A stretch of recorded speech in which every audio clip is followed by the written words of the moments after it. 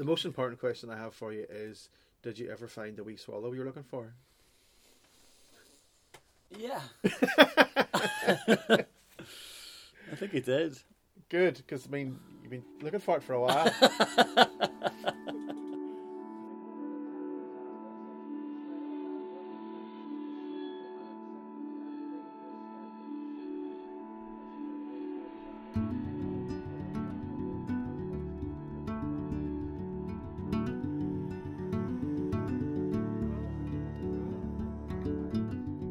Firework night, coffee or wine. Joshua Burnside and his alt folk barley-soaked sound is increasingly becoming one of Northern Ireland's most precious commodities and prolific exports. With the New Orleans Folk Alliance only days behind him, the lesbian blood drive train hurtles onward, picking up dedicated fans and followers at every station. His live show is a harmonic wave of intricate lullabies stitched together with nerve endings and alchemy. Burnside is a poster boy for the DIY indie artist, a self-taught bedroom producer now perched in his crow's nest studio in an old college building in East Belfast. In 2017, he won the NI Music Prize for his album Ephrata, a worthy accolade for another tirelessly hard-working creative who has been entertaining audiences now for almost a decade. His sound is instantly recognisable and utterly synoptic. JB lives for his craft. It is his obsession. And maybe that's what it takes to do anything worth doing in this life. And from the snippets of the new record that I was privileged to hear, that dedication shows. His sound an ever rolling stone, fully formatted with the technology required to face this brave new musical world. White horse runs, and the helicopters come, and the beasts are at the door, and from the heavens noxious creatures pour. You know it's blood drive, warnings from on high, sparks in the dead night. Well, I hope your book is right.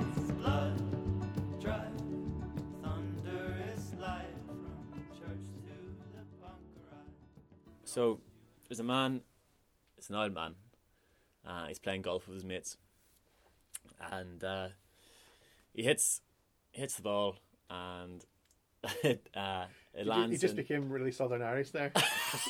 He is Irish. Was he from Leitrim? Yes.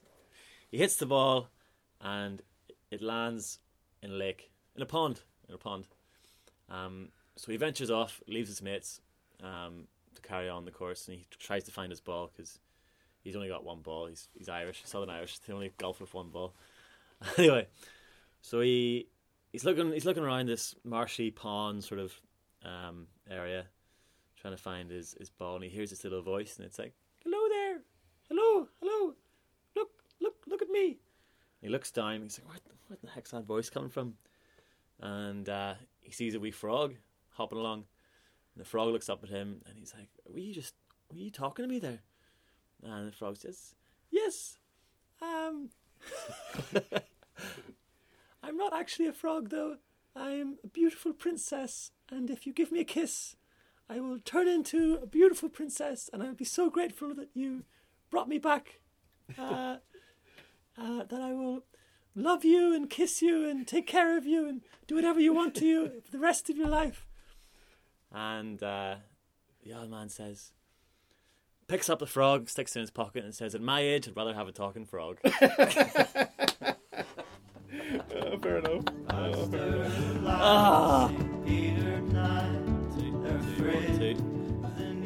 Two. It is? Yeah. Yeah, sounds good. Cool. So what does a day look like then at the minute? So probably I aim to be up and then fail and sleep in. Get up, drink a gallon of coffee, and then come here, basically.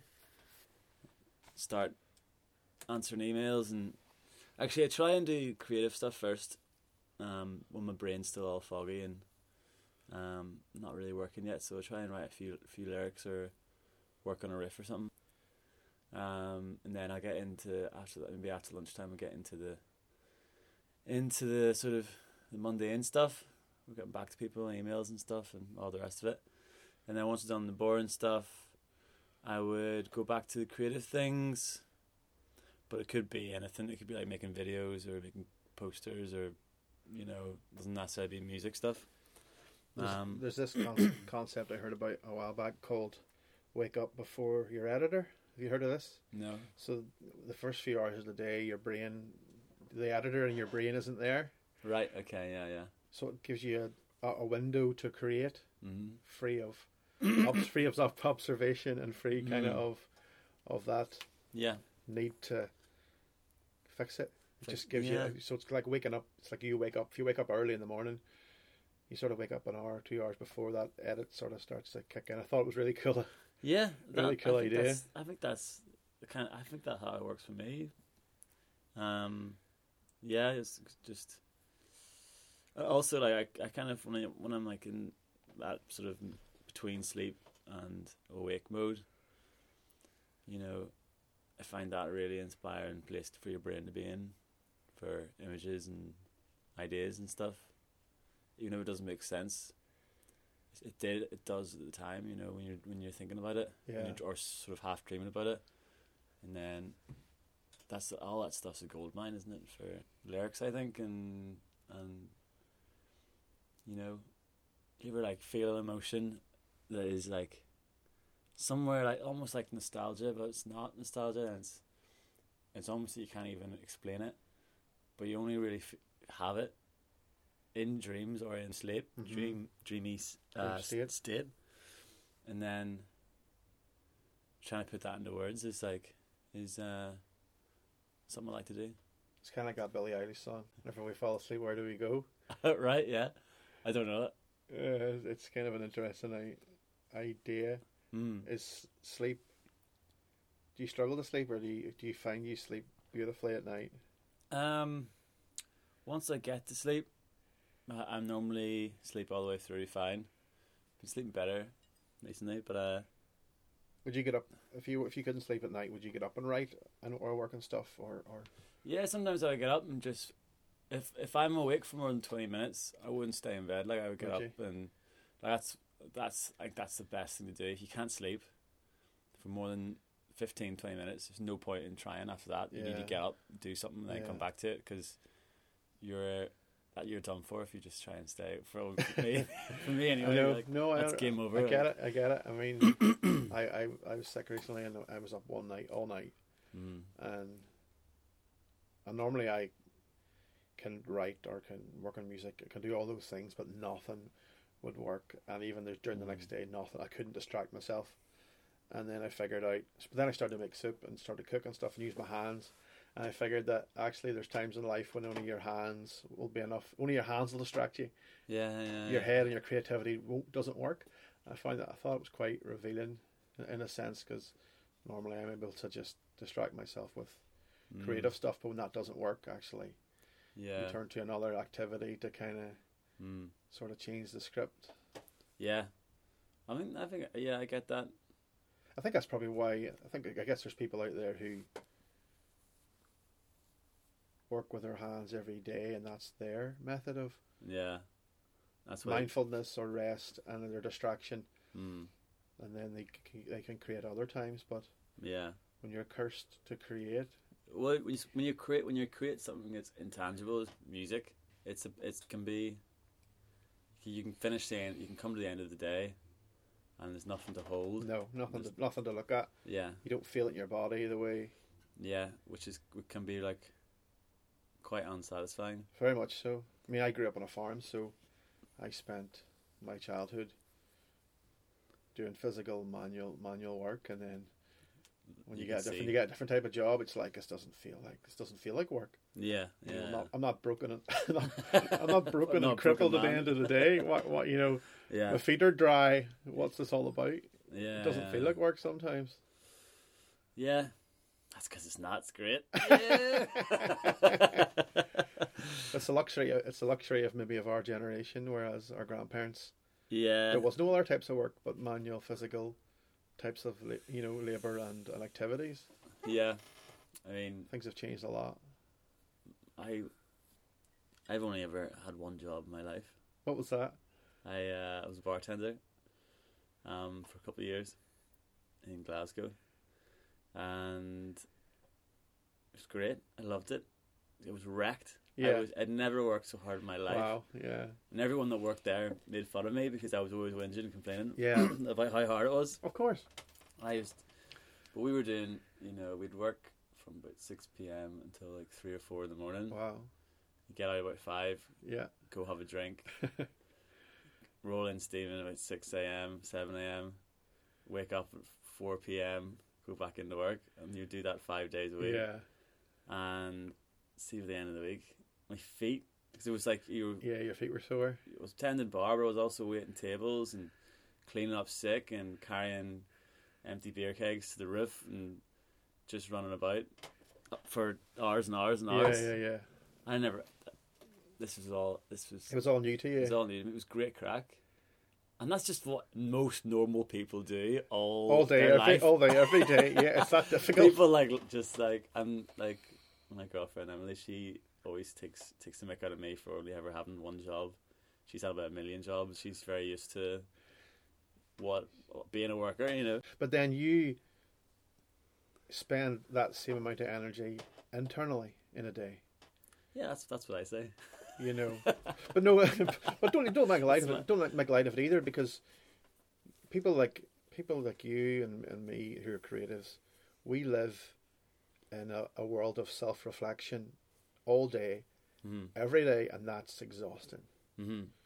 You're looking for metaphor, you're looking for meaning, and it's not like you're choosing to, you want to. It's just how you exist. Yeah. You're asking yourself existential questions just over coffee. Yeah. So that is exhausting, and it's the role of the creative to, I guess, make peace with some of those things to then help other people make peace with them as well.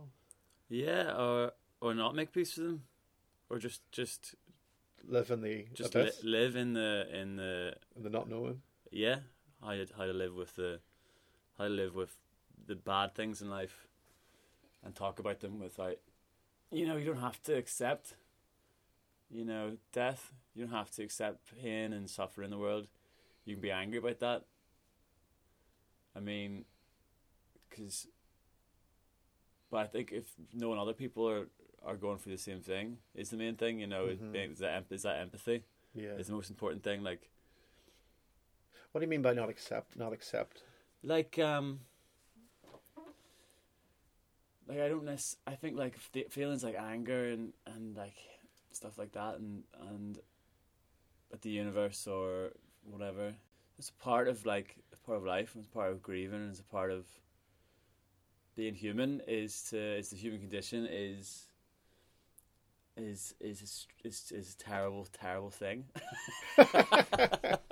And like, it's not. I mean, I would love to be some sort of Zen Buddhist, be able to just be that way. But most of the time, I'm just like, fuck's sake, this is terrible. What's going on? Everyone's dying. But like, it's okay because I know other people feel that way, and if I hear other people express that in art and music, I'm like, well, I'm not alone, and that's important. I think, you know what I mean? Absolutely. I mean, I always think about music as in we all do it for different reasons. I know people who play music for entertainment, and I get that, but that's not what I do. For me, it was always to lament and to work out therapy, and I guess I'd probably see your work as something in between the two. Yeah, because you really do enjoy playing live. Yeah. And creating moments and memories for people. So you do enjoy to entertain, but yet you can do it whilst holding quite heavy articles. Cool. Does that make sense? Yeah. I think I think people do come to see live music for both of those reasons, or to my shows. I think It's different. I think it's different with the different setup. With the big band and the drums and the brass and all that, is a bit more of a show. Like, it's a bit more fun. And then when it's a bit stripped down, at the minute I've been touring with me and another guitarist and a cellist quite a lot.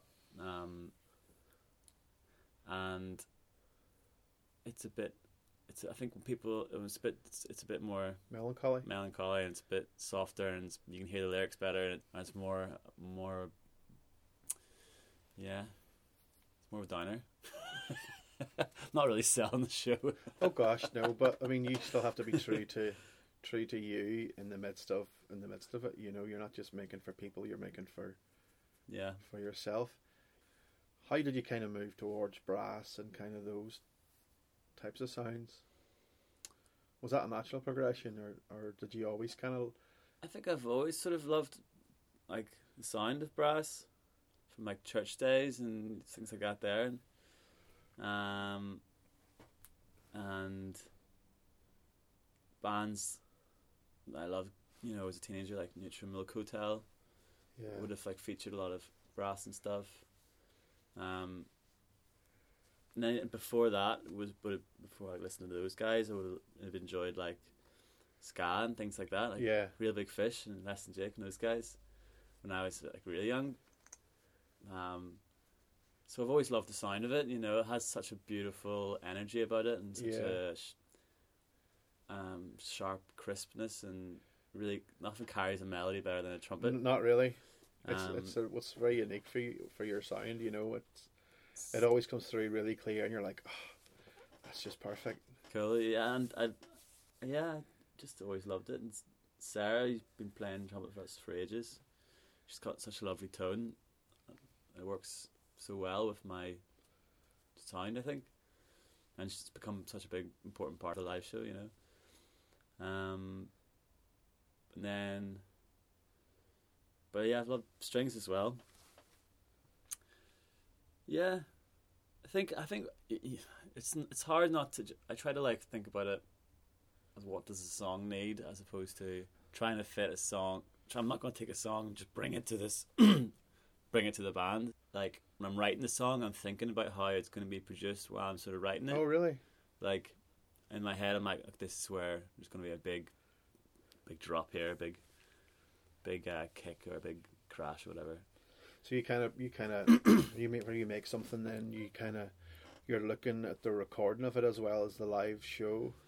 Like, I mean, when I'm writing it, I'm kind of producing it without realizing it in my head. Yeah. Imagining where all the parts are going to be, and if the trumpet doesn't fit the song, I'm not going to try and bring it in, squeeze it in just because I play with a trumpet player, you know. Yeah.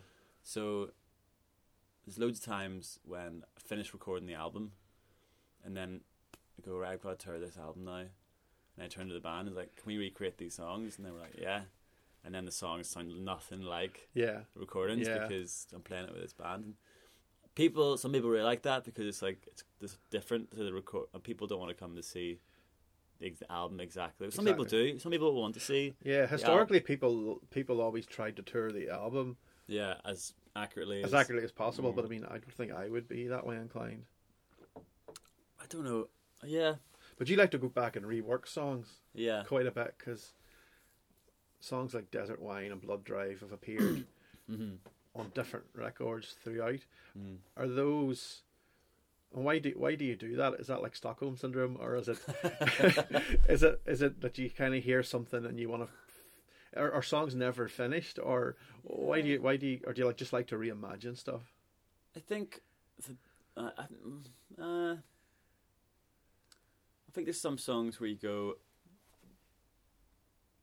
realise that like years after the fact that you tried too hard the first time. Yeah. You put too much in. You loved the song so much when you wrote it. Yeah. That you wanted it to be its best, and you dressed it up all nice with its. It's like you send a kid to school and gave it like a fancy hat and a coat and like golden slippers. Yeah, and he comes home and he's lost it all. Yeah. And he's just wearing his Scotties and a pair of shorts. You're like, this is what I wore every day. Yeah, you shouldn't have sent him like that because he got bullied in school. He came home all bloody and bruised for dressing like his prince. So, yeah, and then you go, okay, what song needed to be was just me and the guitar. So let's do one like that, and then you go, actually, It's kind of like listening to your stuff on Spotify. Sometimes if you put it on shuffle, it's like listening to the greatest hits. right? You know, because you hear the same song a few different things. Okay, yeah. You know, but I really like that. I like Mm-hmm. to go back and reimagine songs and a song that's on an EP. Yeah, sure, put it on the album as well. Yeah. You know, it's music's changed as well. It's so different than what it was so many years ago. I mean, the pressure to make an album has always been there, was always there for me. And then when I made the album, I was like, I don't ever want to make another one of these again. It took so long. Yeah. It cost so much. Yeah. And it went absolutely nowhere. It's like, it's just like 2 years out of my life where I could have spent a year on an EP. But music has changed a lot in how people make it. And I mean, we're sitting in your studio and you've tracked the most of this recent record yourself. How's that process been? Good. Yeah, it's been great. It's But you've been doing that since you were no height. I remember your very first. like EPs. What was your first EP that you ever put out? What was it called? Seeds. Seeds, yeah. Because I remember we played. I think we played that show with you Yeah, in the White's Tavern. in White's. Yeah. You don't have that one online though. No, I took it down because I was sort of embarrassed about it, which is a weird thing to do. But have you reworked any of those songs? Yeah, I really worked Northern Winds. Yeah. And But we're all embarrassed with our early I know, early but stuff. I'm embarrassed, if that makes any sense. Like, it shouldn't be. No, you shouldn't be at all. But I am. So, it's just, I'm embarrassed because it's like, yeah, I don't know. Yeah. Like, I wonder, it's like, when Dylan listens to, like, his, like, first stuff, Yeah, does he just shriek and hide in the corner? he's just like, oh, my voice sounds so lame. Yeah. I don't think he does. The bastard. But no, I mean, I love that. I love those songs as well. But yeah, I've been doing it like that for ages. Yeah, and do you think that having that skill and learning all that stuff in those years has done you in good stead? No. What? No. Just ruin the question, mate. Just ruin it. No. What it is, like, I'm so not used to like a proper studio environment. I'm like stressed out because there's a time limit. Very controlling, and then I'm never really happy with the end result. It's not exactly what I had in my head. Because you need to spend and you need to sit up all night working on it. Yeah, I spend an abnormal amount of time on like tracks. But that shows in a good way. But you know, the layers of just little voicings in your stuff makes it magical. Yeah, it's all about the devils in the details, I guess. So I probably work too long on tracks. I mean, it's not a polished sound by any means. It's not a studio sound, but I think doing it this way, I've become so accustomed to that it's much more natural and much easier for me to express myself. I mean, I have been in the studio a couple of times in Derry with Keelan Austin. He's a great engineer, great producer. He did a couple of the tracks for this album. And that was great because he's a really laid back dude and really good at what he does. So that was fine, but that was good because I wrote those songs with the band in mind. So we actually tracked them live. Did the drums, guitars, bass, all live, and then I did overdub the vocals here. Which was really funny because the guys only heard the tracks a handful of times. And then I was like, I just kind of pointed on them, like, right, next week we're going up to the studio, we're going to record these live. And they were like, what? So we were kind of working out the parts as we were going. Yeah. And they picked it up so quick. So fair play to them. So Connor on drums, Callum Mason, he's from Glasgow, on bass, Dan Byrne McCulloch on electric guitar, Sarah Fleming on cello, and Sarah Martin on trumpet. And we just tracked them live, and it was cool. But then you've been working with those guys for a while. Yeah, so they kind of know what I'm about. One of the songs in particular, called War and Everything, which might be a single, had so many bits where I dropped the beat at the end of a bar randomly. Yeah. And I didn't even realize I was doing this. Uh-huh. Or like the one bar would be 3/4, one bar would be 5/4, and then when I played the song, they all just looked at me like, "You arsehole." Well, you actually expect us to learn this whole song And then get it right, and then you record change it, and then you change I'm it. changing it as I go along and everything, and they're all cracking up. But that's because you probably do that live as well. You probably Yeah. play an extra verse here or there. Yeah, and like our whole, there's plenty of bits where like I can never record to a click because It just throws you out. I think the click is another way of like this change in tempo and change in speeds and tunes is another expressive dynamic, Yeah. It's like the same thing with volume. Mm-hmm. You wouldn't have the whole track the same volume Yeah. unless you compressed it to all hell. That's why I don't really like overly compressing things unless you're using it as like in a creative way. But the same thing with tempo and stuff. I don't really like. I'm not really big into things that are very like rigid like that, and they don't push and pull. And No. that's No. I mean, When you're a folk musician, you're organic. It kind of goes with the territory that you won't. yeah, I find that really difficult. I found it really difficult when I first started working to the click, and I've kind of got onto it. And I recorded 2 months ago, and it's been 5 years since I made something in a studio.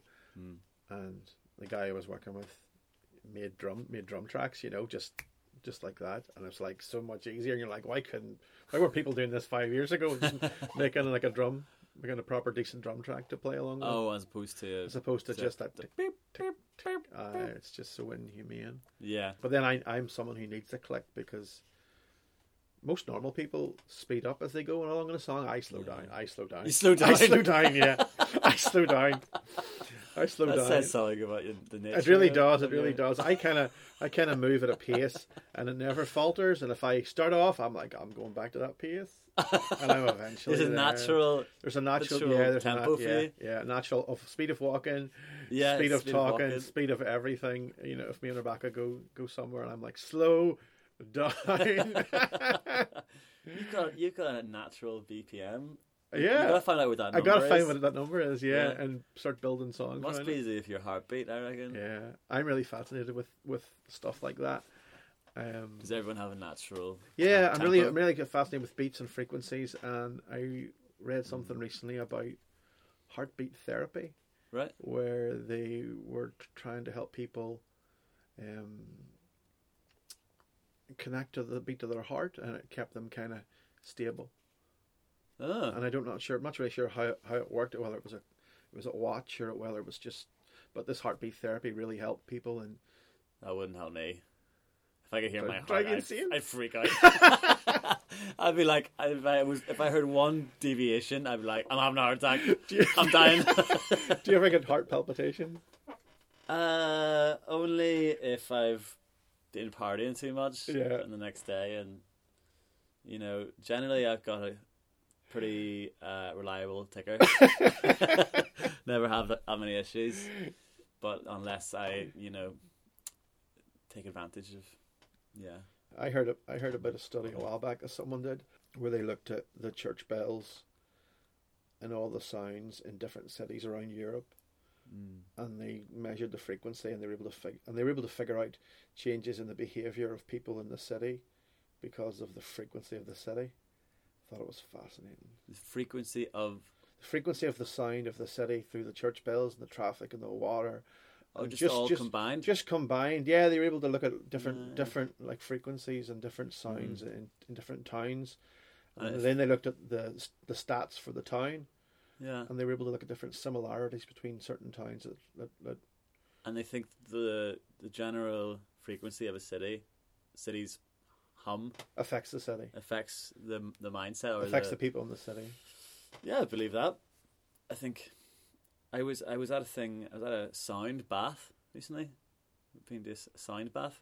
Oh yeah, got you. So it was in town. It was in where the old Virgin Megastores used to be, and everyone lay down on the floor, had blankets.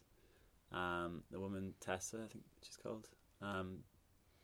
She runs it, and you just lie in it for like an hour, and she plays all these gongs and bells and then do you kind of hum with it or kind of move your... You can, but you can, and you don't have to lie down. You can walk about, you can sit down, you can kind of do what you want, but it's supposed to be, you sort of focus on it and try and... Well, I think the idea is to get into sort of a meditative trance-like state, or even just to relax, even just to find relaxing. And she was saying, like, you know, don't be afraid if, like, or don't worry if you feel the sound, or if you have strange reactions to the sound. You feel it in your body, or see colors, or and I was like, what the? She's like spiked the coffee or something. Like, we're gonna all start tripping. No, I dig that sort of thing. And I actually, and you know, after half an hour listening to all these sounds, I was very much trying to focus on being in the present. I think that's what a big part of mindfulness is about. And I was trying, and I had like sort of a little mantra in my head that, like, the past doesn't exist, the future doesn't exist, there's only now. I was kind of repeating that, and then I had this like weird moment where everything went green, like really green, and I sort of got this weird feeling in the front of my brain, and then I was very, very much in the moment, in like a very real way, like that was hard to explain, and I was like, I think what it did was the sound just kind of helped me. I was wondering whether maybe there's certain frequencies that just hit something in your your psyche that like opens up something or opens a door. Or they talk about chakras, different chakras opening throughout different times of your life, don't they? Yeah. What are chakras? I guess doors or windows inside your brain. Right. Yeah. I mean, that's probably what one religion calls it. Other religions might call it something completely different. Enlightenment, or then enlightenment's different for everyone, because to some people enlightenment is to be more awake. To some people enlightenment is inner rest. To me, enlightenment is more about rest than maybe a change of thinking. I think a change of thinking is very important as well, but for me, to be enlightened is to be at rest rather than... But you mentioned we're talking about spirituality, I guess, and you mentioned growing up, you mentioned church. Has your spirituality changed throughout your life, or has there kind of been that thread that's run throughout your journey? Yeah, I think it probably goes through periods a lot. I'd say it's not a very consistent thing. I grew up Presbyterian church, all that was fine. And then after my mother passed away and sister and all that carry on, I kind of lost faith and was just kind of abandoned the whole religion thing.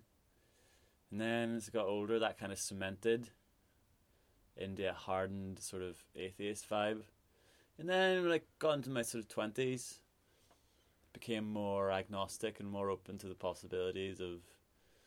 I kind of came to think that atheism was like as hard one way as it was before probably, the other way. So I was like, well, I don't know. I mean, I can't even see behind me most of the time. How am I supposed to know what's after death? Yeah, of course. So, or what's the meaning of life, or what's, or whatever, and all the big ones, the big questions. So, generally, and then I kind of went through like a sort of spiritual, mystical kind of phase. How did that look? Did it look like? I think it was partly spurred on by like from a creative perspective. I wanted to tap into something like beyond myself, and I know like I'm a big fan of Yeats, and Yeats was a believer in mysticism, and he was very into that, and I got quite into the sort of stuff that he was sort of getting into. Yeah. And then now I'm just sort of back to square one, just clueless. Who knows? I think my life's just gotten so... I used to trouble myself with these big questions a lot more, and then life just got busier and busier and busier, that and I think that comes across in my lyrics as well. It's much more about the day-to-day stuff that I'm writing about. I'm writing about like my close relationships, or being skint, or like, you know, grief and losing people is always been, and like all that sort of stuff. It's always been a big part of the music, but help you kind of move through it. Yeah, but when before it was much more like, who are we? What are we doing? Now it's just like more like, how do I cope with this right now? How do I be here? How do I help people? How do I take your eyes off yourself a bit and kind of look outwards a bit more? Yeah, but it's not as, I guess I think most people, I think a lot of people I imagine can relate to that, and that as they get older their lives become, I don't think life gets worse or better, it just gets fuller. It's just more life, more people, more relationships, more love, more hate, more everything. It just seems to get fuller and fuller for me anyway. I don't know. Sometimes I think about, I mean, I'm quite upset with everything you're talking about. Is all stuff I think about constantly, and sometimes I think about that inner space that we build. It's like a room, and it starts off as this tiny room, and then whenever something heavy or something big or something painful comes into that room, it's like super in your face. But as you get older, that room grows, and then when those issues come into the room, they don't crowd you the same, they don't take over your life the same, because the room's so much bigger. Yeah. So you learn to hold those things. Yeah, they're kind of there, but they're not rushing me. Yeah. You know, it's kind of I'm quite interested in the idea of, I was reading recently about mandalas, and how that was kind of an imagery for that inner space. You kind of focused on the mandala, and that was like something to give you an image of the room you're building inside. Right. I thought that was quite a nice. Mandala's one there they make it and then they like blow it away at the end. I'm not sure, but maybe it's like, it's all those circles, that weave in and weave in and out, and I guess there's a Celtic thing in that too. The things that weave, the knots that weave in and out, and I think for me, growing up in church as well, there was always this need for, or this, I wouldn't even say need, I would say more urgent than that. There was always this fear based around an assurance of a salvation, and then as I've got older, I've realised that actually true peace is to let go of your assurances and become like a feather in the wind and say, I don't know. Yeah. And to be at peace with the fact that you're being taken care of by something or someone or whatever that is, and you don't have to know. You don't have to have your blessed assurance and hold on to anything, but be held. Yeah, if that makes sense. But it's interesting just to listen to a wee bit of your journey with that. And they mentioned the brass in the church. Is that where you first started playing music? I would have started playing music around that time, but I didn't play in the church. The first things I did was like sort of like punk rock, punk grunge sort of stuff, During your emotional stage? When I was like sort of like 11, 12. I started writing songs in primary school, like just writing the lyrics and the melodies before I picked up the guitar, and I made up like imaginary bands that would play these songs in my head. And with famous musicians, or just like a bumblebee and a badger? Like sort of like older versions of me and my mates. Yeah, that I would draw. Who would play certain instruments? And like I'd draw them with like beards and goatees and stuff. Yeah. And did these guys play music at the time? No. My mates didn't play music at all. They just played football. They had no idea I was doing this. This is just a strange thing to do. And then I started forming bands with friends when I was like 12, 13. That's when I first started kind of gigging. So. And the songs were terrible, but it was good fun. But then you must have always wanted to play music with friends. Yeah. And is that kind of the way it is now? I mean, are you friends with the guys you play? Yeah. I mean, I wouldn't have friends if it wasn't for music. Like, I get it. you just get to a certain age. Like, all my oldest friends are live abroad or moved away. I only see them now and again, you know, when we make the effort to meet up, all school friends and stuff. But the people I see most would be the people I work with, people I tour with, and so it's important that you get along with the people, you gig with, because otherwise they'll drive you crazy. I mean, yeah. So it's nice I get to play with my brother Connor a lot, the drums, and so I get to see him, you know, more than I probably would have if he, you know, if we didn't play together. If you weren't playing, yeah. Even though he can be a wee gobshite, but you know, most of the time he's pretty cool. I think it probably shows in your music that there's family there's a blood connection there. Mm-hmm. It's so hard to find good drummers as well. It is hard to find good drummers. Thank God. I've had so many. God, he picked the drums. I know. I've had so many drummers who couldn't drive and stuff, and it was always like, oh, I don't sorry. know. Okay, Yeah, go for it. Yeah, should we pause? No, just get it. Yeah. Just let it play on. Sorry.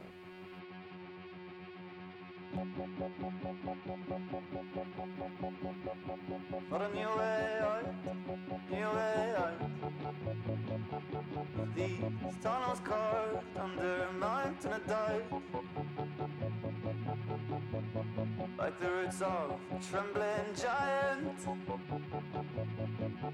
But I'm too far gone, gone too far. I heard home along the empty motorway. The dim stars straight along an airport runway. Being a musician in Northern Ireland is almost like resigning yourself to a life of poverty. It's like taking a vow of poverty. How do you navigate being a musician in this wee country with the current state of affairs and the lack of everything? Well, I think there's benefits as well as downsides. There's like, it's sort of an unusual place to be, Northern Ireland, I think, because you're just between two worlds, and that's very much a part of our identity. And as people, as Northern Irish people, you go, I'm British and I'm Irish. Yeah. So you live with that duality, and like I think that's quite a healthy thing to be in, because you're not tied to the one thing. You're like, we're naturally, as Northern Irish people, well, a lot of people would be very, no, I'm just Irish, or no, I'm just British. But I think there's more people than not that feel that have that duality, live with that sort of in between, live in that in between world where they consider themselves a bit of both, and that's really healthy, I think, because when you start identifying as one thing, or see people as one thing, like you're just English, or you're just German, or you're just gay, or you're just, you know, whatever it is, that you're just putting people into those things. Like, you start simplifying people and putting people in the boxes, and that's not a good place, not a good way of thinking about yourself and about other people. So I think to start off from the position of uncertainty about your identity is a healthy thing, not an unhealthy thing. Yeah, okay. Because you are complicated. Yeah. You are multiple things. Mm-hmm. And so being Northern Irish is like, it benefits people in a psychological way that they don't realise. Yeah. You know, because no one is just Scottish or just English. Yeah. Your blood and your DNA comes from all over the place. Yeah. If you go far enough back, you're something different. So, but people just think like that. I think nationalism can be so corrosive and so divisive, and so, as we've seen with the whole Brexit fallout, and of course, and all the rest of it, and other things happening around Europe as well. It can be just, I think Orwell said it was like a disease nationalism. And he very much distinguished between nationalism and patriotism, which he thought patriotism was quite a healthy thing. Yeah. And I kind of can see that. I don't know how I got talking about this. Do you think that as you get older, you feel the responsibility to help shape the culture through your music? Yeah, I don't feel like obliged to, or like I don't feel like responsibility, but I do want to feel like a part of the place I'm in. Yeah. And I want to express what it means to be who I am, where I am. Yeah. Because like who you are and is what people want. People want a slice of you when they listen to the music. They don't want,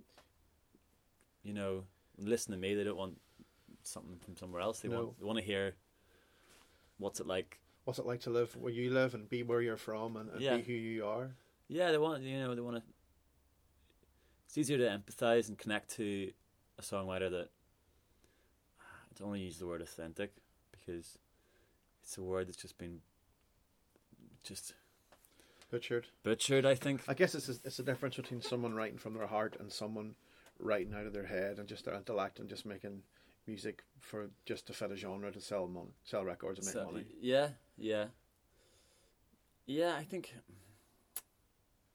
think Northern Irish people and people in Ireland spend so much time indoors because of the weather, and I think part of the beauty of that is that we have great writers, and we have great musicians because everyone's inside. Because people are inside. It's raining. Because a lot of the time, and it forces us to almost work on our crafts and perfect our crafts because we can't drink all day. Yeah. Well. Most of the day, some of the day, but I think that's a thing, I think that learning to be inside and be happy and use that time is precious, and it definitely is one of our strengths. So do you think that because you write folk music and you sort of lean towards a lot of Irish traditional, did you find that a process of getting into that, or were you always surrounded with traditional music? No, I wasn't actually really surrounded by Irish traditional music. I think growing up where I did, sort of around Cumburn, was a big prod. Like it never was played in the pubs or anything. Because by that stage, Irish traditional music, sorry. Or fiddly dee, as they called it, as the prods called it, had been politicised, from the Troubles, and being turned into this music for them, not us thing, which is a shame because it was never like that before. It was a music for everyone. It wasn't based on those lines. Yeah. It was nationalist. It wasn't politicized. It wasn't politicized. Yeah. So, and then after the Troubles, it was, and so a large, half the people of Northern Ireland growing up were sort of robbed of that heritage because of the Troubles, and that was a real shame, I think. So when I went to university in Belfast, like, it was the first time I was in a class where there was more Catholics than Protestants. Well, like the school I went to, I think there was like maybe 1 or 2 Catholics in our year, which is crazy to think about. Isn't that ridiculous? I mean, segregated education is just is ridiculous. So, I'd never met anyone who listened to that music or whatever. So when I went to university, everyone was not only listened to it but played it at a high level because we've been playing it since they were like 5 years old. Was it like coming home? No, it was like going. It was like realizing that I was the weirdo, and that this is normal. Of course, yeah. And and they were like talking about the Fleadh and all that, and talking about all this music that I'd never listened to. And then, so when I was getting into it, I was coming at it like it was a new, fresh thing for me. All this music, like, for them, it was just like, I play it like really well, but I don't like it.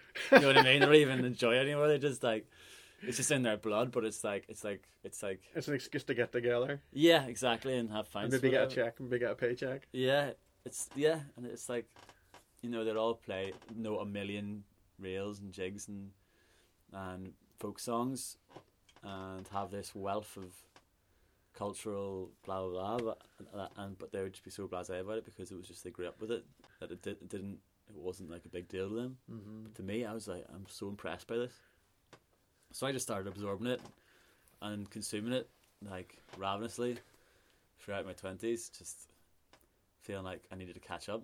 I still haven't, and I probably never will, but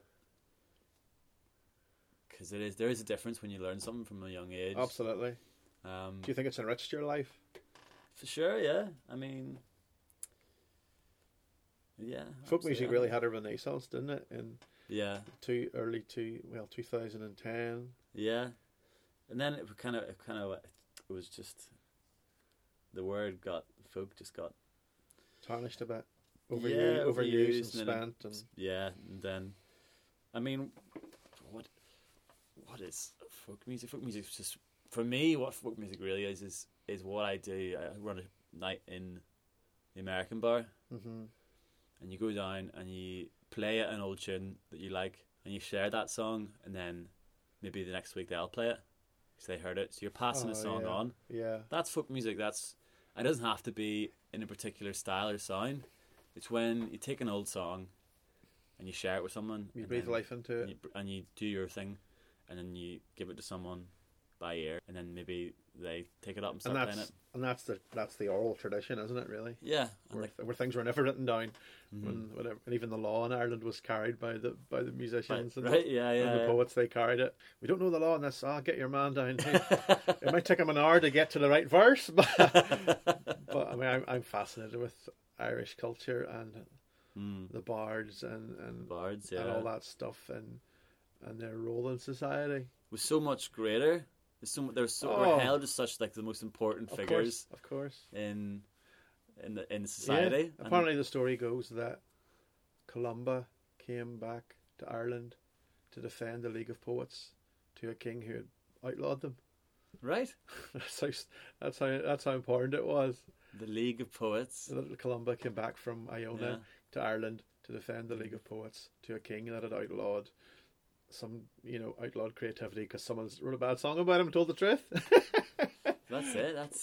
But that's the role. That's the role of the artist, isn't it? You know. What's that the equivalent of today? That's like, oh man, I don't know, Trump invading Ireland. Do not speak his name. His name shall not be spoken. He whose name shall not be spoken, Joshua.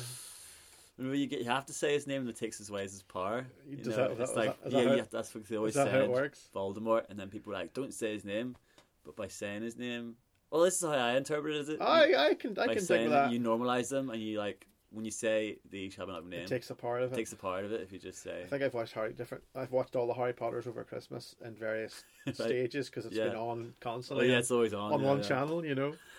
But I only seen the last one couple like a few months ago. We just watched them in the house. I'd never seen them. They're pretty good. They are pretty good. I mean, like, what do you call your man, Daniel O'Donnell. Daniel O'Donnell. He was rubbish. But Daniel Radcliffe. Yeah. I can't look at him. He annoys me so much. Does he? Yeah. He was good in. Sorry, this conversation's just talking about TV What's that now. noise? Church bell. I think so. It was church bell. Yeah. Wonder what frequency it's at. That's very important. You should know this for your studio. Your studio is right underneath that church bell. That's right. It's probably gone off a few times while I've been recording. I've not. It's probably been in it. Tell us about the new album. So I recorded it here, in my little space in the Vault Artist Studios, which is based in East Belfast. That's where we are now. On Tower Street, just opposite Freedom Corner. I don't know if you saw it over there. Yeah, I'm all about freedom. Yeah, all about freedom. And so I've been working on it for a couple of years, actually. Well, I've been working on this album for a year. Do you work on it when you're on the road, or do you just kind of come home and work on it? We just bits and pieces, if there's anything if I'm got free time, you do a lot of waiting around for things when you're on the road, so you do get time to sit and have a wee muck around on the guitar and whatever. But Do you mix on the road? no, I wouldn't bother with that. But yeah, so I started writing an album, which was a concept album, when I was living in Ross Trevor, which is down Southdown. And Emily was working for a weaving company there, and we were living in a cottage out in the sticks, and the area was really inspiring. A lot of really interesting things happened there. And I found out about a guy called Patrick Murphy, who was a giant, Right. and he was believed to be the tallest man in the world at the time of his death, in 1862, I think it was. Good year, that. Yeah, a lot of cool stuff happening. 1862. Good wine, that. Good wine. Good year. But his grave's in Ross Trevor, so you Okay. can go and see his grave. Uh-huh. And I was reading about him, and he seemed to have an interesting life. Toured with a circus around Europe and stuff. Wow. And just this lad from Ross Trevor, Yeah, he was just yeah. really tall. So I was like, I wonder. I started writing a concept album around him, All right, him, yeah. and it started becoming about the time period between 1862 leading up to World War One, and then started writing about all these different characters, some fictional, some not, and weaving them together. And I got really obsessive, and I wrote this whole album, and then at the end I was like, this is rubbish. Spent a year of my life working on this thing. And is that the kind of thing where you rework the songs then, or do you just start again? I just started again. No, I just binned it. that's terrible. Oh, come Um, on, you can't bend it. There's definitely fruit in there somewhere. It's not terrible. It's just not what I wanted it to be, and it's not what I wanted my second record In to be, another so- world, that record exists in a parallel universe, Yeah. and it boosted your career, and you were on Jules Oh. Holland on New Year's Eve, 2024. Oh dear, say that. So that was kind of the album before the album. Yeah. So then, and I'm going. In the other half, I've just been like, nah. But yeah, like a concept EP I think would be a nice thing to do. And so this album then, So this you got a album, name for it yet? yeah, I think it's going to be called Into the Depths of Hell. Boom. Yeah, it's pretty goth, right? Yeah. And there's a line in one of the songs.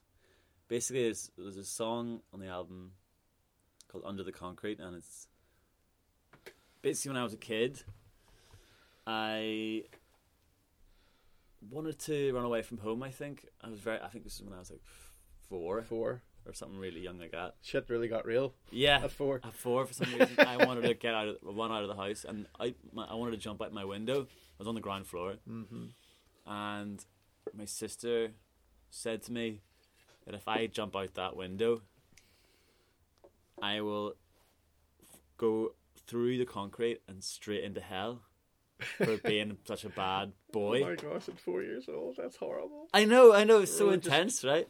And but like that's But she's probably heard that in church. in church. Yeah, of course. We've And, all like, been you're absorbing we've all all this been like traumatized Yeah, by church, it's man. like- Don't worry. It really, you just like when you're a kid Yeah. and you hear you're going to go to hell for like being bad, you're just like, that you believe that course you as do. much as you believe in Santa. Yeah, I mean, I believed that until I was in my late 30s, which is now. That's terrifying. How could you walk around actually considering burning in pain for an eternity? How could you live with that?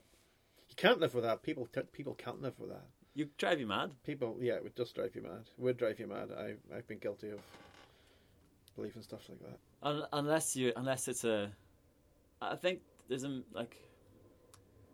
unless it's in a metaphorical way, like if you live a bad life and you die, you're gonna you're gonna start that life over again, and if you've lived as a bad person, then you're not.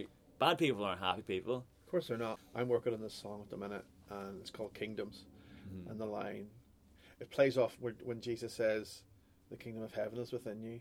So the first line of the song is, "The kingdom of hell is within you." Oh yeah. So it's Cool. it's someone that lives in that You know, lives in that state. I like that. I'm gonna write that down. You can't. It's on the podcast. Damn it. Copyright Andrew Farmer. Kingdom of Hell is within you. I'll sing it It's for nice. you. I'll sing it It's for you nice. sometime. But yeah, that's pretty intense. Anyway, back to your story. So you didn't jump out the window. It didn't jump out the window, but that imagery always stuck with me, like just forever. So the song is sort of about that, and it's sort of about the way you view the world from your eyes at that age. And That's intense. We tell yeah, kids things in Sunday school that they wouldn't be allowed to watch in the cinema until they're yeah, 16, yeah, and that's horrible. yeah. Because your imagination at that age is the most powerful thing. I think the Protestant Church doesn't know how to read literature. Yeah, I think that was. I think when I discovered that literature is metaphorical, blew my world apart. yeah. Because it doesn't. Yeah, You read quite a bit, don't you? You read a bit of. I know you like a wee bit of James Joyce, and I like a bit of everything, but yeah, I've been reading more like. Actually, to be fair, in the last year, I can't even think of what I've read. I've only read maybe a handful of things. Miles wrote his album kind of around Thomas Hardy novels. Really? Yeah, Oh, cool. that was a really cool concept. Like all based around. Just all based out of the different Hardy novels, and I'd never heard of Hardy. And since I spoke with him, I've read about our audiobook about 10 of his books, and really Cool. really enjoyed it. Yeah. That's cool. The War in the Classes, Mm-hmm. really interesting. I love that old language and all those old jobs and things people used to do, and make an eel, and Yeah. you know. Yeah. I've been taking a little bit of inspiration from writers like Brian and Owen. Do you know him? Yeah. Fan of Brian. Like The Third Policeman and Permouth, and been reading a bit of his stuff. And yeah, it's really funny and really dark, and sort of surreal, and I really like that. So there's a few lyrics and a few things that definitely inspired by the way he writes in the album. Are you dancing in this album? My dancing? Yeah, you write a lot about dancing. Oh yeah, I do. Someone said to me, I write so much about dancing, dreaming. What's the other thing? You got a few birds in there. There's got to be a few birds. I'm sure there'll be dancing. I write about blood a lot. Yeah. I wonder why. I think I just like the word blood. Yeah. It sounds. It's a really satisfying word to say. Blood. Like, I think it might be my favourite word. The way it just plops out of your mouth, like a blood, like a bit Like of blood, blood? like blood. What do you call those words? What are they called? Onomatopoeia. Onomatopoeia. Yeah. Yeah. A big splatter of blood. Yeah. Oh, that's good. Yeah. Do you write with pen and paper, or do you kind of have a never-ending Word file on your Word document? I do mainly write on a laptop Yeah. or a computer because I can type faster than I can write. Yeah. So I can get the words out faster than with a pen. With pen I find really frustrating because I've already thought of the next line before I've even halfway finished writing another one. Would you write a song in one sentence? Sometimes, but not normally. Normally it'd be a few sentences. And interestingly, I've sometimes, not often, but I write a song by just, which is really common actually. I write a song by just singing nonsense first, Yeah. I think and then we all letting do that. those shape into words. But I've taken that to its extremes for a new song, And then left it. and then kind of some of the words aren't even words; they're just like made up sounds. Yeah. I like But that. sometimes you have the sound before you have the word. Yeah, that's what I mean. But like normally I wouldn't write like that. Normally I would write like just thinking about. I'd have an idea what I want to write about, and then I would write it like almost like a poem and think about how it fits together, and then kind of fit the music around it. I use Rhyme Zone a lot. Rhyme Zone's quite good, Rhyme yeah. Zone, If I'm really stuck, I'm like, Yeah. this bit needs to I need a rhyme Yeah. with orange. Yeah. Good luck. I need a Blancmange. door hinge. But it's funny how you is a good one. you can rhyme a GE with a LE at times. You can kind of word the word a little different to kind of make it work. Was it Nick Cave that said he was a poet? He wasn't a songwriter, but he wasn't going to make any money on doing poetry, so Right. kind of had to become a songwriter. I think poetry's amazing and just like its own thing. People would say to me, "Oh, your words are so you like a poet," and I'm like, "No, like I find it so hard to write poetry that like stands on its own 2 feet without a melody and all the rest of it. When I read my lyrics without the music, I'm like, ugh." God, I hope no one ever releases this as like a book of poetry when I'm dead, because it's horrible to read. I think I learned the term a while back. To write verse. Someone who writes verse. Right, okay, yeah. Which kind of incorporates all of them. Yeah. You know, and I think I like that. I like that verse. idea. What do you do? I write verse. Yeah. It's not gonna help you, you know, if you get a flat tire. But nonetheless, I write verse. What do you do? I write verse. Yeah. What advice would you give to the rest of us, mere mortals, who are writing songs or starting to write songs or starting to play and make music, Josh?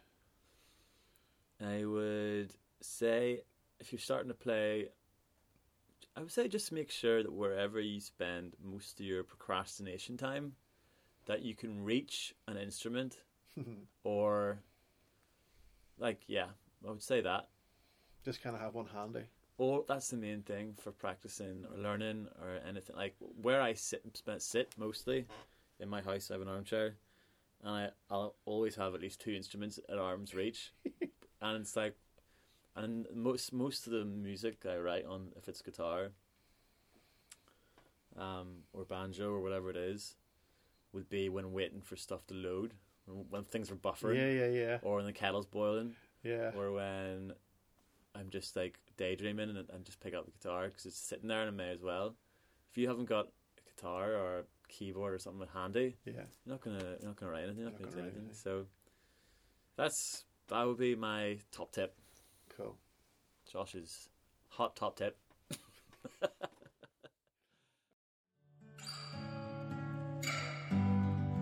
The kingdom of hell is within you.